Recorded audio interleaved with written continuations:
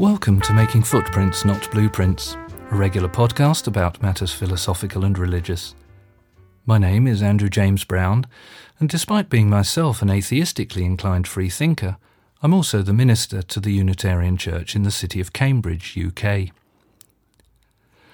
The title of this podcast is borrowed from the philosopher Herbert Fingarette, who, in his book, The Self in Transformation, offered us studies that were outcomes rather than realised objectives, which were offered to the reader as an encouragement to make intellectual footprints, not blueprints.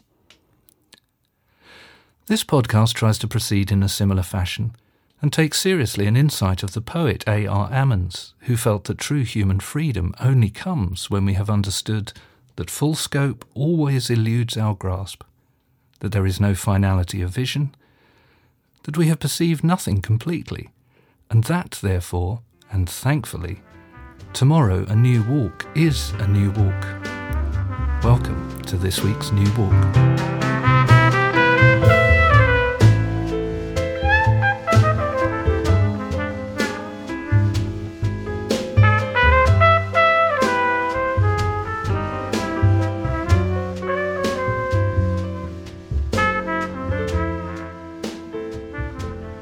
What was must be tested. Some positive Christian atheist reflections on the seasons of Advent and Christmas. One of the things that has often struck me as being odd about the season of Advent, a word which simply means to come, is the fact that the coming for which we and the cast of familiar Christmas characters are waiting, namely the birth of Jesus, is now 2,000 years behind us. I say that those waiting are to us familiar characters, but is this true anymore? I fear not. So, lest there be any doubt, let me list them now. In addition to the baby Jesus, they are his stepfather Joseph and his mother Mary, Mary's cousin Elizabeth and her priest husband Zachariah, the so-called three kings, though they are more properly to be called magi, wise men from the east, assorted shepherds and angels, and, of course, the villain of the story, King Herod. To this, thanks especially to once traditional nativity scenes and plays, we must also add the odd ox and donkey. It would be unfair and remiss of me here not to point out that in orthodox readings of Christianity, the oddity of which I have just spoken is avoided by claiming that, in our own age, rehearsing the ancient story of waiting for the coming of Jesus helps us better to wait for the second coming of Jesus, that is to say, the Christ of Christianity. However, if like me this idea is utterly implausible, then we are left with the need to do something with the oddity, that the coming we are waiting for during this season does indeed seem to be a very, very long way behind us. Given this, if Advent and Christmas is all only about a long past and an almost certainly mythical account of waiting for the coming birth of Jesus, then why on earth do we keep returning to these ancient stories in our post-Christendom age?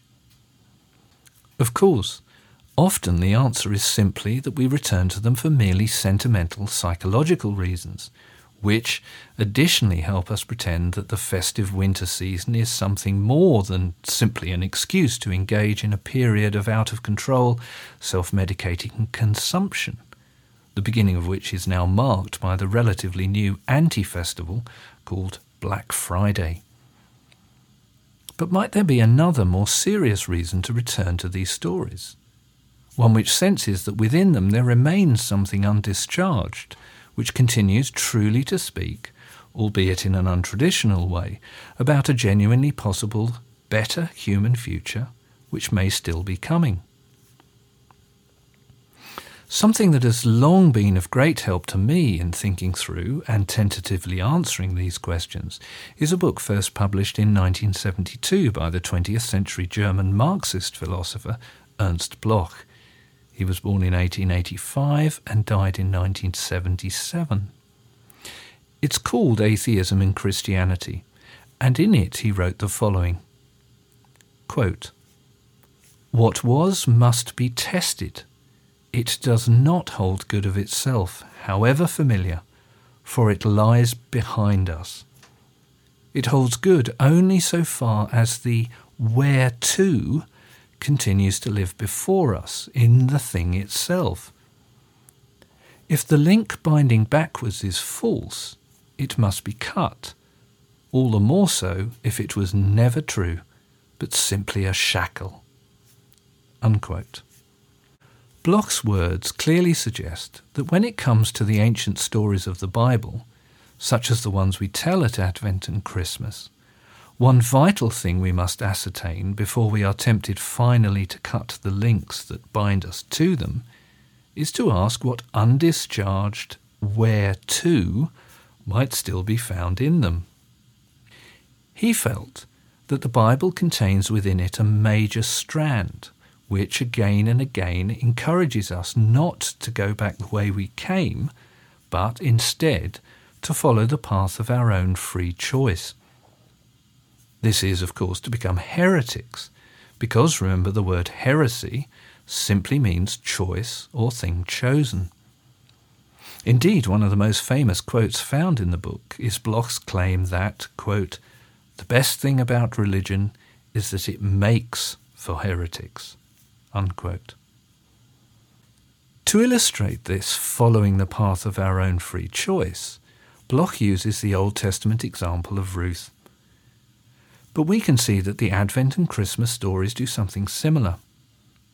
You will recall that, after finding Jesus and giving him their gifts of frankincense, myrrh and gold, the Magi return home by a different route. In doing this, they freely choose not to acquiesce to Herod's demand to let him know where Jesus was to be found so he could kill the child whom he believed would become a threat to his kingly power. You will also recall that neither do Mary and Joseph return to their home in Nazareth by the same route, but instead flee with Jesus to Egypt as refugees. In both these cases, we see a free, if always extremely challenging and stressful choice being made by people who wish to affirm a way of being in the world which is characterized not by the oppressive strength and power wielded by Rome or someone like King Herod, but by what St. Paul and certain much later philosophers and theologians call the weakness of God, a type of positive and creative weakness, the strength of which is, of course, epitomized by both the vulnerable newborn Jesus and the just and loving form of life he later encouraged in adulthood. Bloch next points to Jesus and suggests that, like Ruth, quote, "Jesus' goodness is also closely tied to his ability to strike off at a singularly sharp angle away from tradition." Unquote. In Jesus' case, this is, of course, to strike off heretically from the traditions of the Orthodox Judaism of his own time.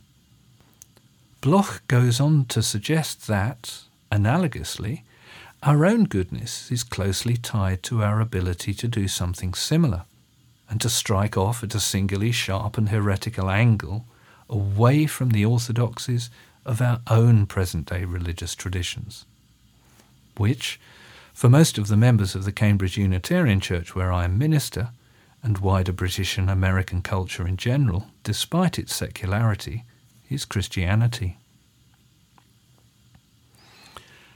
That the Bible, and within it Jesus, may be saying something like this may come as a surprise, even a shock, to some people. But as Bloch says elsewhere in his book, quote, "There is only this point, that the Church and the Bible are not one and the same. The Bible has always been the Church's bad conscience." Unquote. And although this book has often been used as a cattle prod by the powerful, it is vital to recall that, quote, "the counter-blow against the oppressor is biblical too, and that is why the Bible has always been suppressed or distorted from the serpent on." Unquote. In Bloch's mind, then, the Bible has always been the book in which ordinary people, those who throughout history have found themselves oppressed by church or state, have most readily and easily been able to hear the call to freedom from oppression, a call most tersely expressed in Exodus, when Moses and Aaron say to Pharaoh, "Let my people go." Citing the radical 16th century German reformer Thomas Müntzer, Bloch says that this call to freedom rang out to all the oppressed, without difference or distinction of race or faith.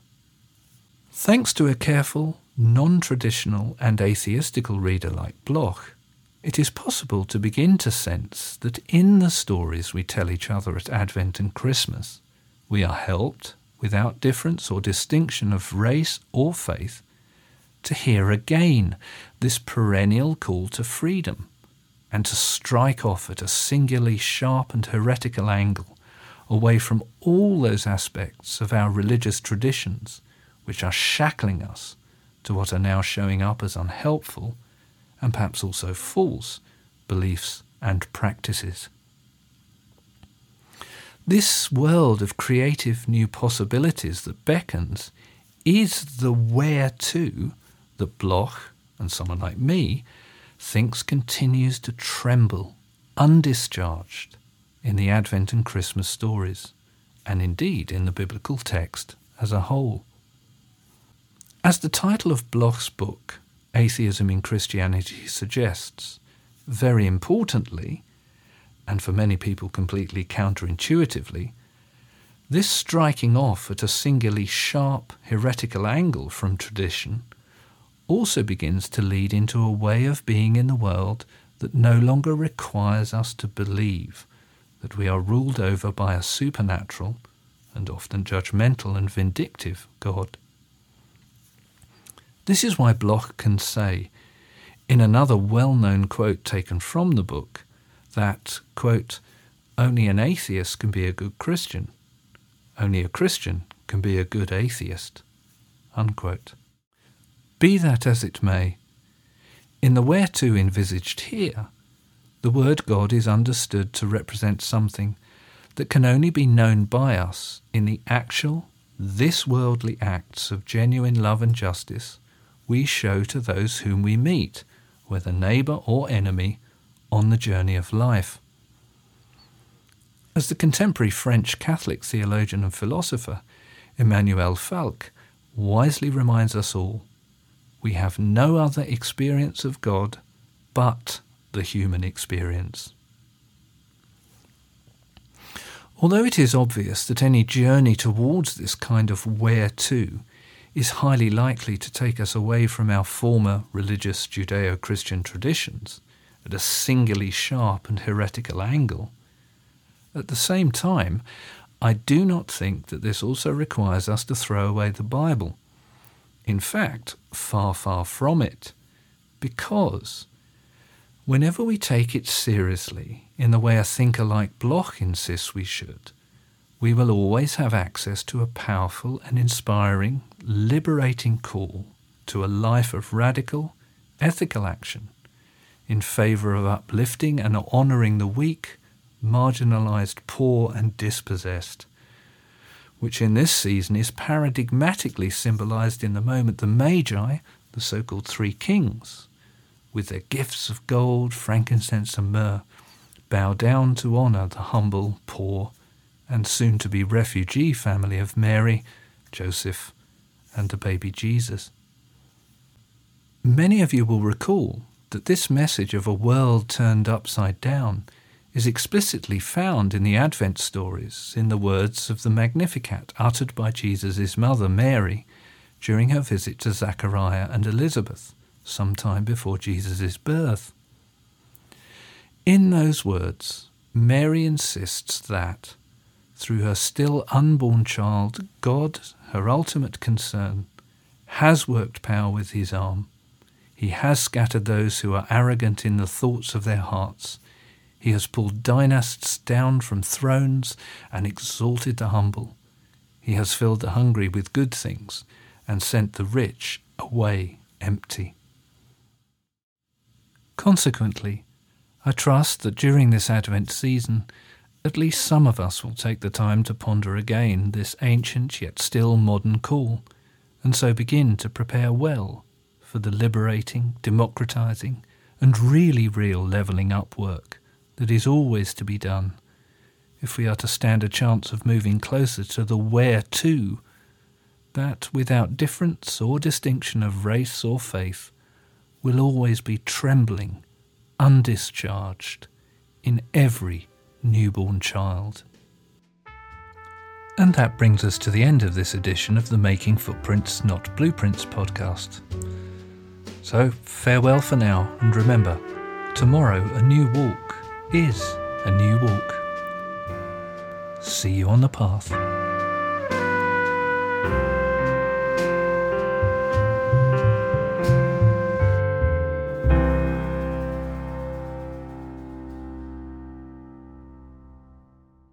Thank you again for listening to the Making Footprints, Not Blueprints podcast. If you haven't yet, please subscribe and each new podcast will arrive on your device as soon as it is released. Also, if you'd like to continue in the conversation, please come along to our live online discussions which take place every other Wednesday evening at 7:30 p.m. GMT. Anyone is invited to ask questions or make comments on the issues discussed in the podcast. You can find the link to join the Zoom meeting in the episode notes. We look forward to talking with you then.